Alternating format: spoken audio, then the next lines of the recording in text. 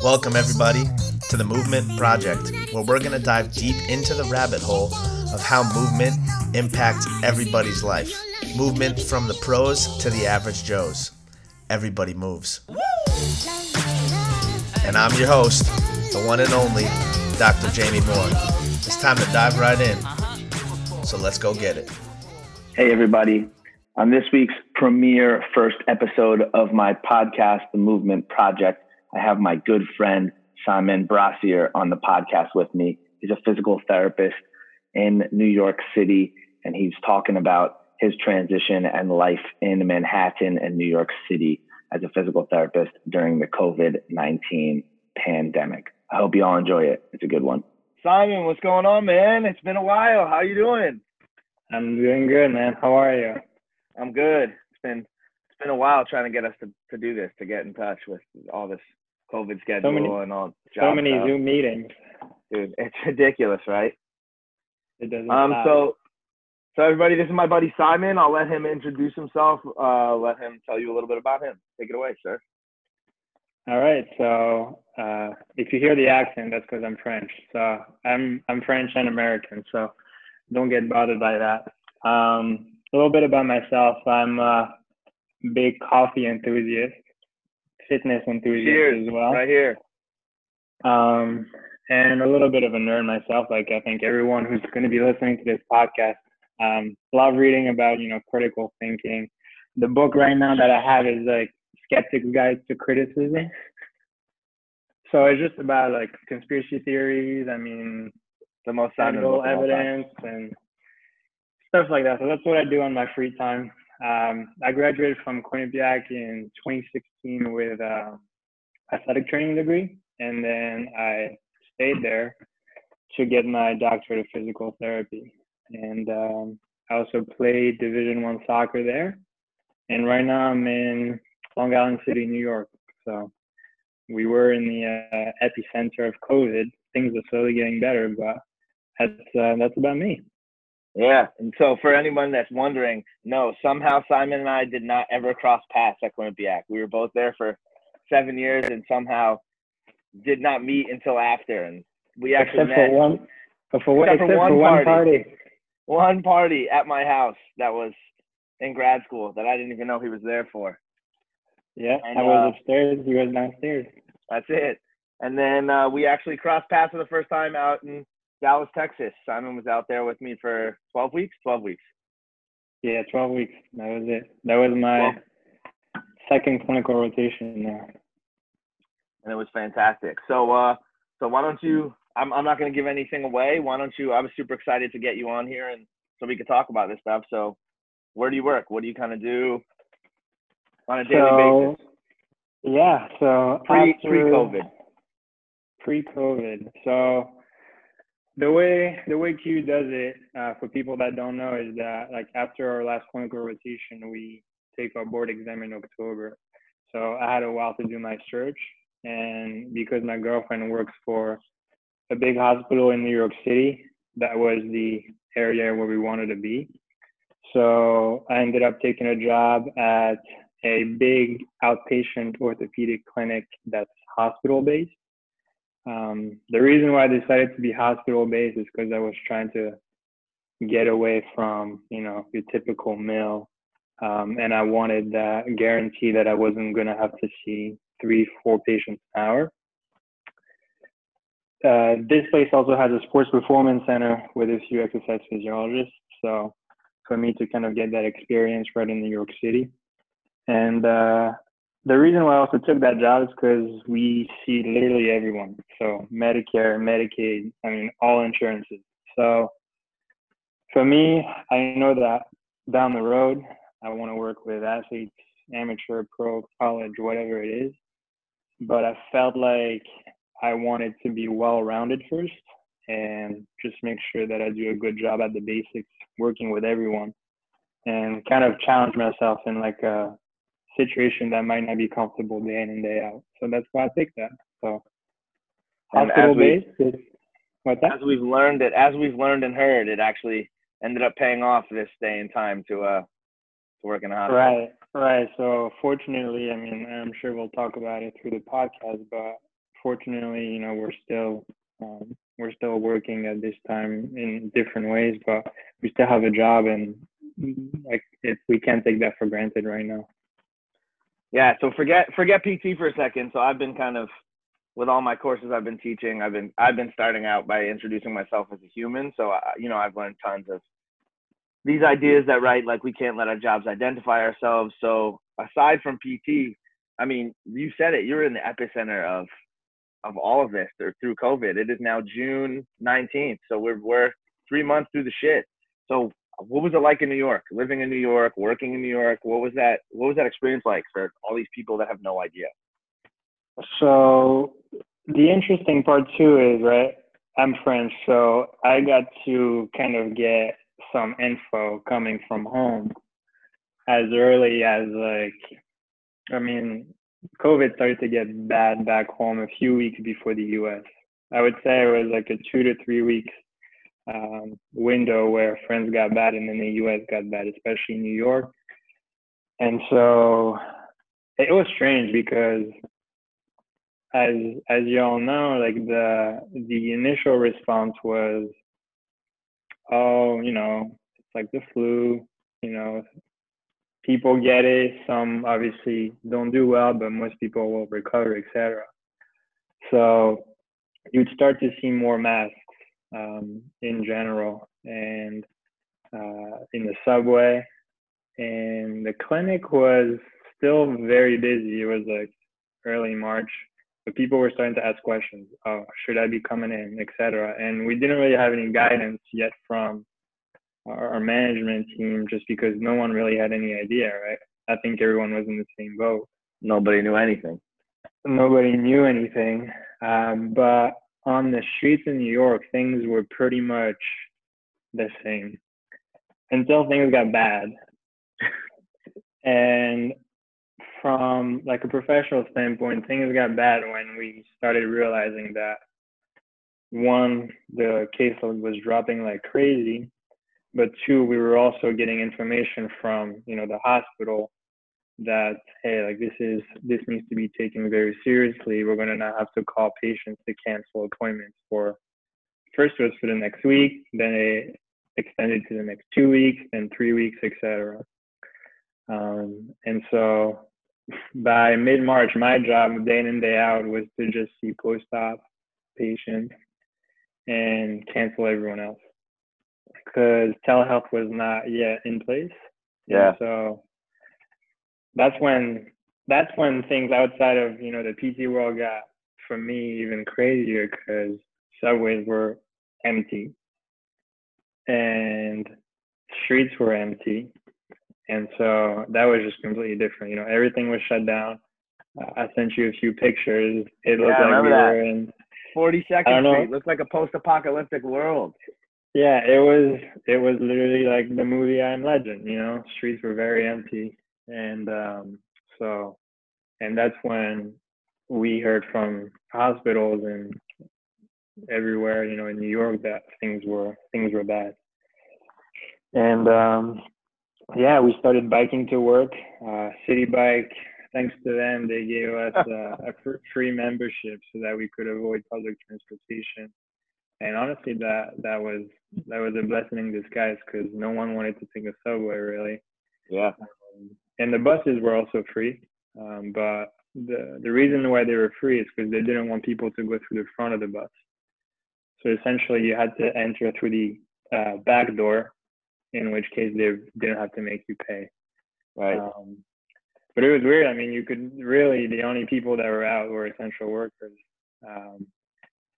And it was just very, very strange. And it still is in some kind of ways. I mean, as things slowly reopen, people are still cautious, very, very cautious. Yeah.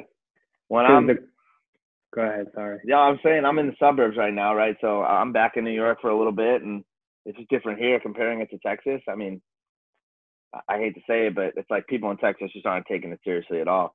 Nobody's wearing masks. And, it was crazy when Tori and I got here and we go into the bagel place, like the pizzeria, the deli, and everywhere you go, it doesn't matter where you go, there's a sign on the door, like please wear a mask required for entrance, like all, and everywhere you go, people have masks on. Like it's not a question here.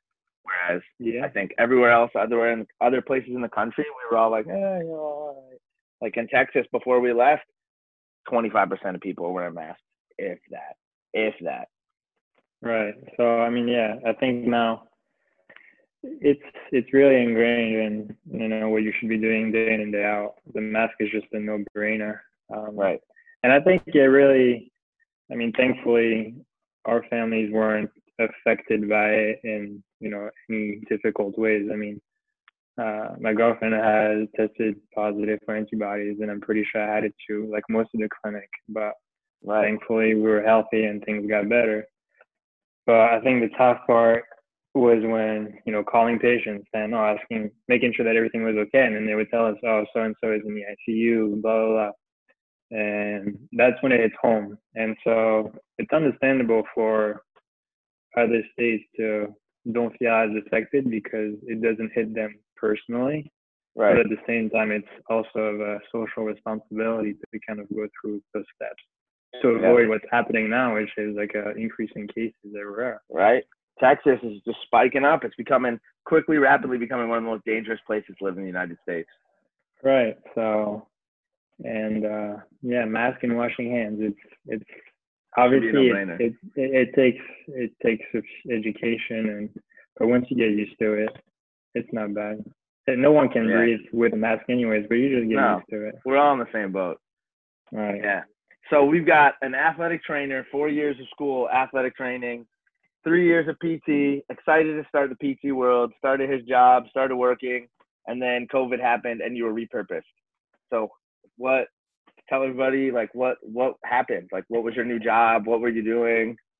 Yeah, so it's crazy because right now, I think next Monday is going to be the end of my probation period. So I have a 6-month probation period. I spend more time repurposed in a new job than actually working as a PT. The glory of working for a union. Which, if someone had told me that before, I'd be like, you're crazy. So, but when things started to get, more intense and caseload was dropping and we were telling people to kind of stay home and not come to the PT visits, then there was a kind of round of volunteering that occurred. So people in our clinic were asked to volunteer to be part of a prone mobility team working in the ICU.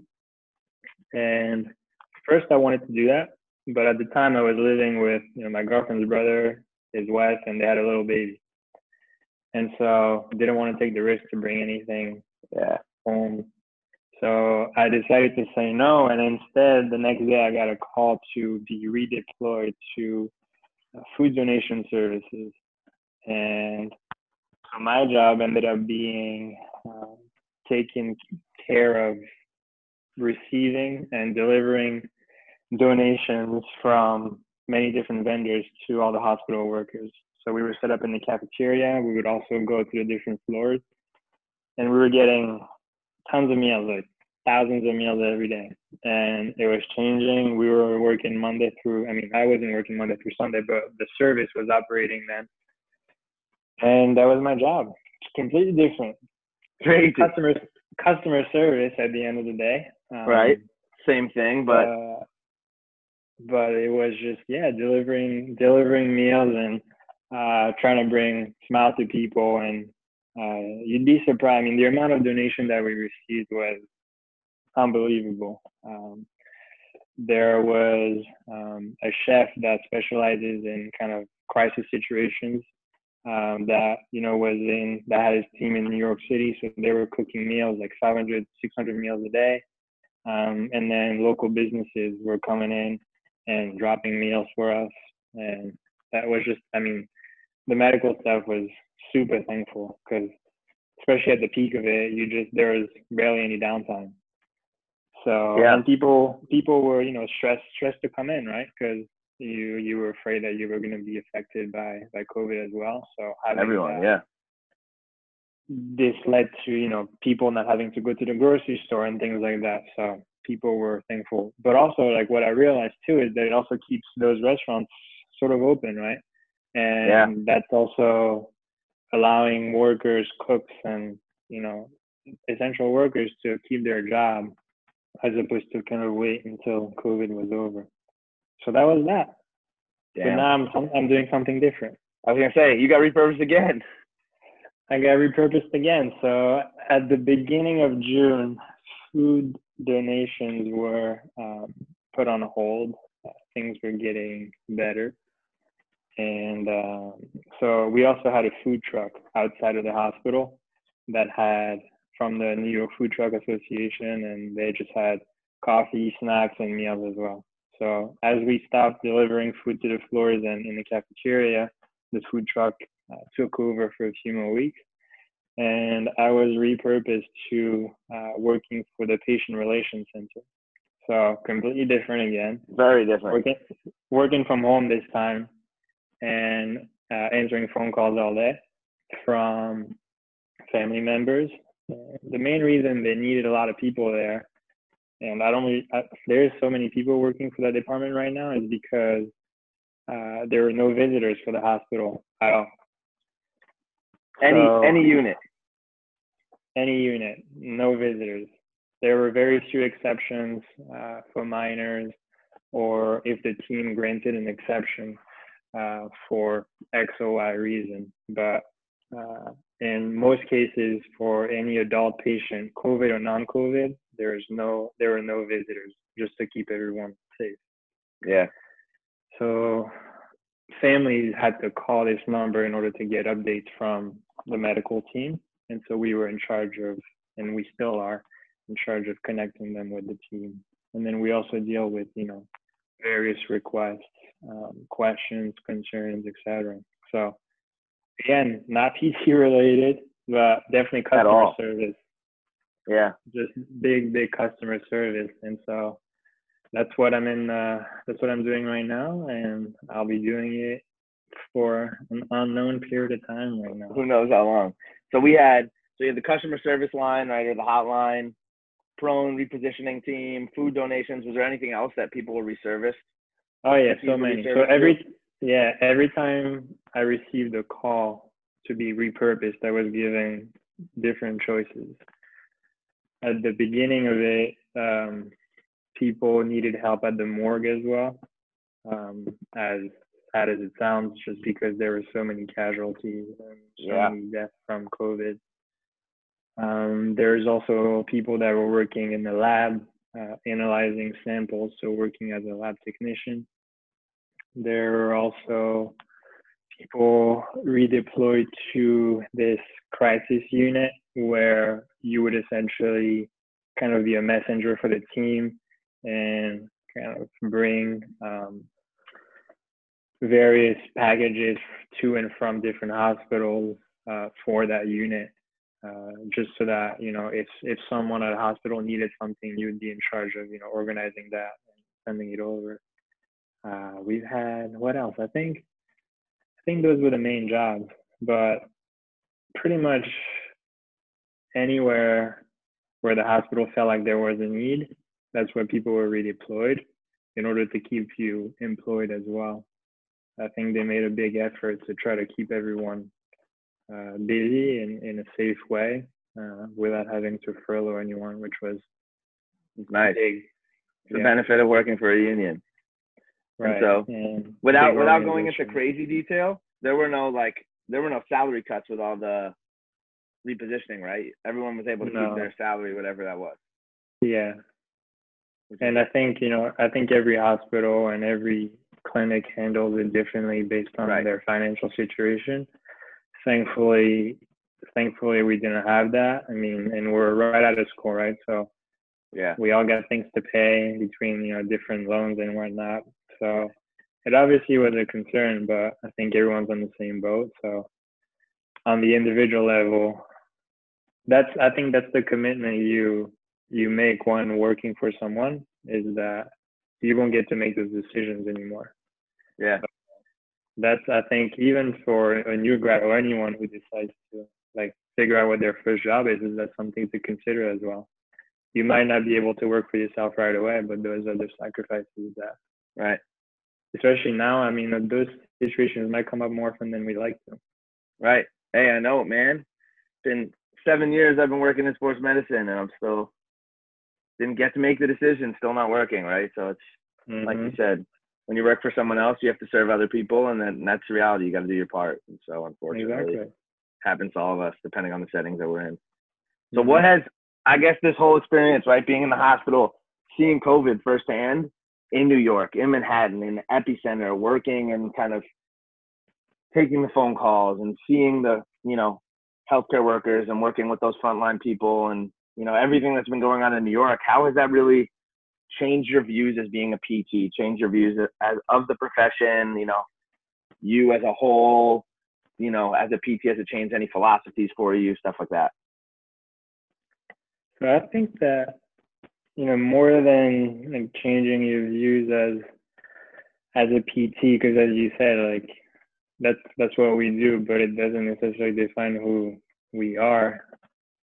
Like this whole situation, I think, challenges people like as like human beings, because I think the people who are doing better right now from, you know, the standpoint of being able to handle the situation were the ones that demonstrated just, you know, being able to be flexible, compassion, willingness to help, and have like a high degree of emotional intelligence. And the people that were having difficulties displaying such skills, whether they were PTs or not, I think probably had a more difficult time with the whole situation. Let's say being at home, not being able to do anything and whatnot. And I think all those skills and traits like emotional intelligence, flexibility, compassion, all those things kind of relate to you as a person, but also like this is what you need to be doing as a PT. And so it shows how important it is. I think like it almost reminds me of Bedard's class back then, way back in the day. And when you look back at it, that's probably the most important class that we had. And it was just how to interact with people, how to be as a human being in society. And so I think that if anything, this whole situation emphasizes those characteristics that we should be striving for. Because as you said, like, for example, the whole mask situation, I tend to think that I'm a healthy individual. So if I wasn't wearing a mask, I probably would have less chance of getting very sick compared to someone else.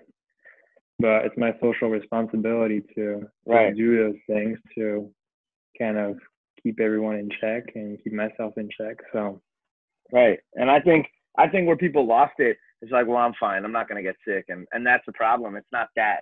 It's okay, you may get sick and you may be fine, but you don't need to transmit that virus to somebody else. You don't need to give it to the old lady standing next to you at the supermarket who then dies because she got COVID, and now you're responsible. Yeah. And I think in the areas where COVID hit the population hard, for us as PTs, there's going to be a big job in, you know, screening people when they're first coming in to see you. Is it something that they were affected by? Either, you know, personally they had COVID, in which case you might want to be looking at other things that you probably wouldn't have looked at before, maybe endurance, little things like that. And that's probably, I'm talking more for the general population. But I mean, even athletes, right? Anything. Right, and even if an athlete is affected by, I mean, their cardiopulmonary system is going to be affected. Yeah. But also from an emotional component, I mean, if they lost someone close, I mean, as we know, like sometimes chronic pain starts from, you know, emotional events that occurred in someone's life. And so yeah, man, the biopsychosocial approach is real. All right. So even down the road, you know, you might see people that started experiencing some symptoms that were completely unrelated to anything we could be thinking about, but maybe that was the start of it. So that'll be very interesting to see where this goes. I'm also thinking like research studies were like completely put on hold. So I wonder if, like, from a research standpoint, like, if this is going to delay things, and if so, by how much, right? I mean, I guess every study that was in the middle of testing procedures kind of just lost everything. I mean, yeah. So I wonder, screwed all your methods and right. So yeah, because it changes the subjects quite a bit. Changes everything. So I don't know. I mean, I'm sure I don't know enough about research right now. I'm sure they have ways to kind of analyze those changes due to such circumstances, but that'll be very interesting. It'll be interesting. So did you feel at all, like, through all of this, have you felt nervous you were going to lose your skills? Have you felt nervous that you were going to, like, forget how to be a PT? You know, like, I know you've been doing tons of stuff. We've been talking. You've been trying to keep yourself, I mean, just like I've been doing, trying to keep yourself stimulated and reading and learning. You know, have you been nervous at all? Like, man, I haven't done manual therapy in who knows how long. Like, I haven't done this in 6 months. What's going to happen?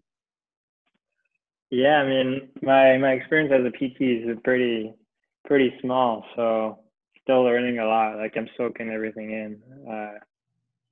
I really feel like I'm at this point of the career where, like, you feel like you got out of school and then it's this whole different world of, okay, I got to learn so much stuff, and I'm still here, and I want to be here at some time.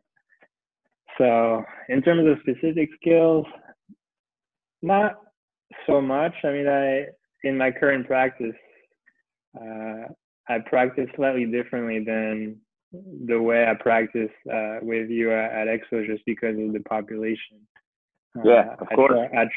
I try to kind of foster patient self-efficacy, and so I try to use my hands not the least amount possible, but I'm very cautious to make sure that I really want them to stay as independent as possible, especially in an environment where if I don't share that information with the patient, they might want to go somewhere else, especially in New York. You have a clinic next door.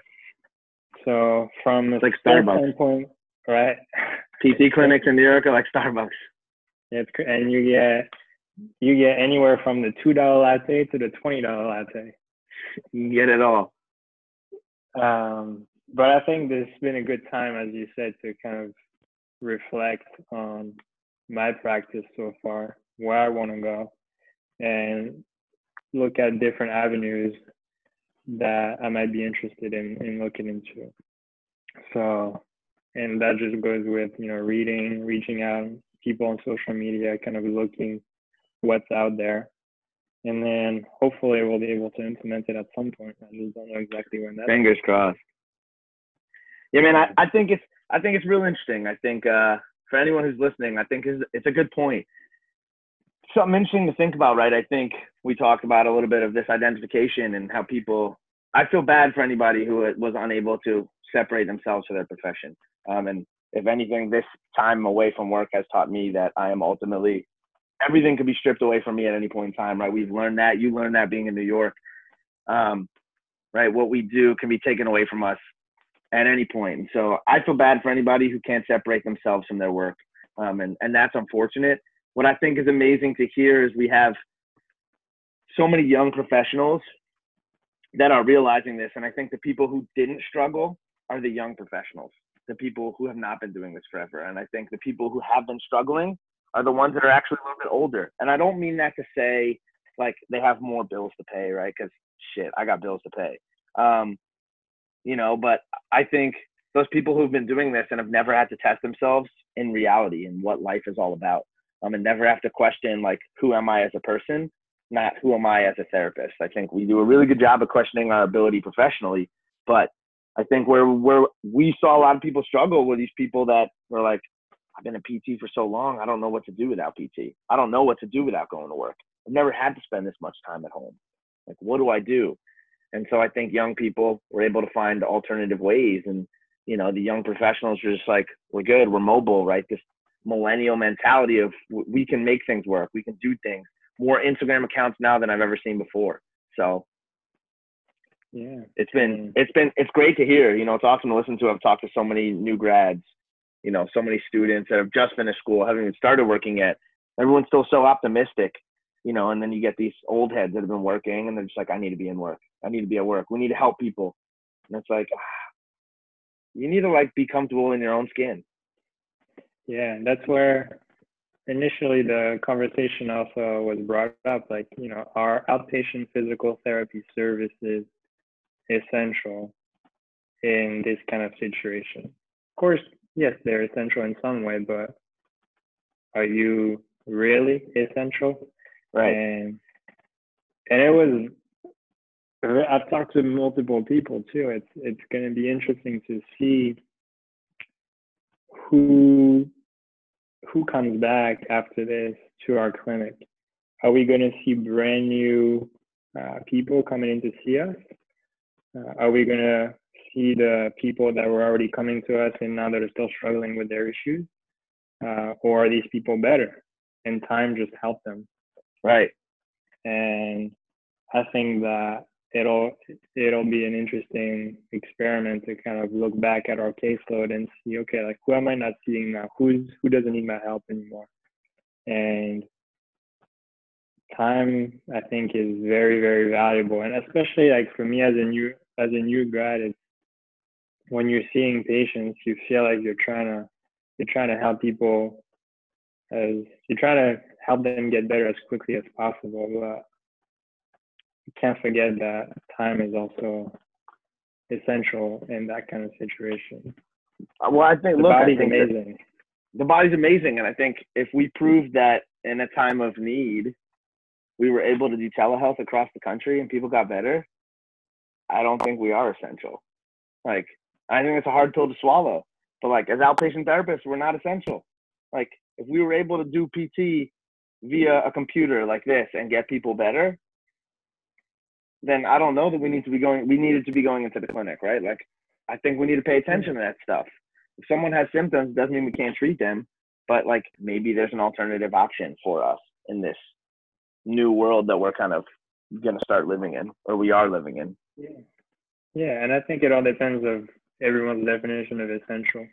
But It's been fun, like, even in the city, like, I was taking a few training classes from other PT clinics who are providing training sessions for free at this time, where they're like asking donations to various causes, and they're getting a great turnout, and it's getting people moving, and it's just, that's another avenue that people can start looking into as well as physical therapists.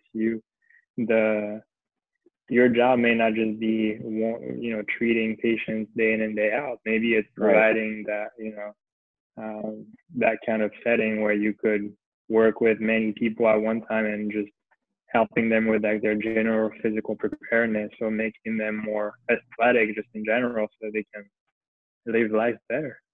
Yeah. Simon, final thoughts.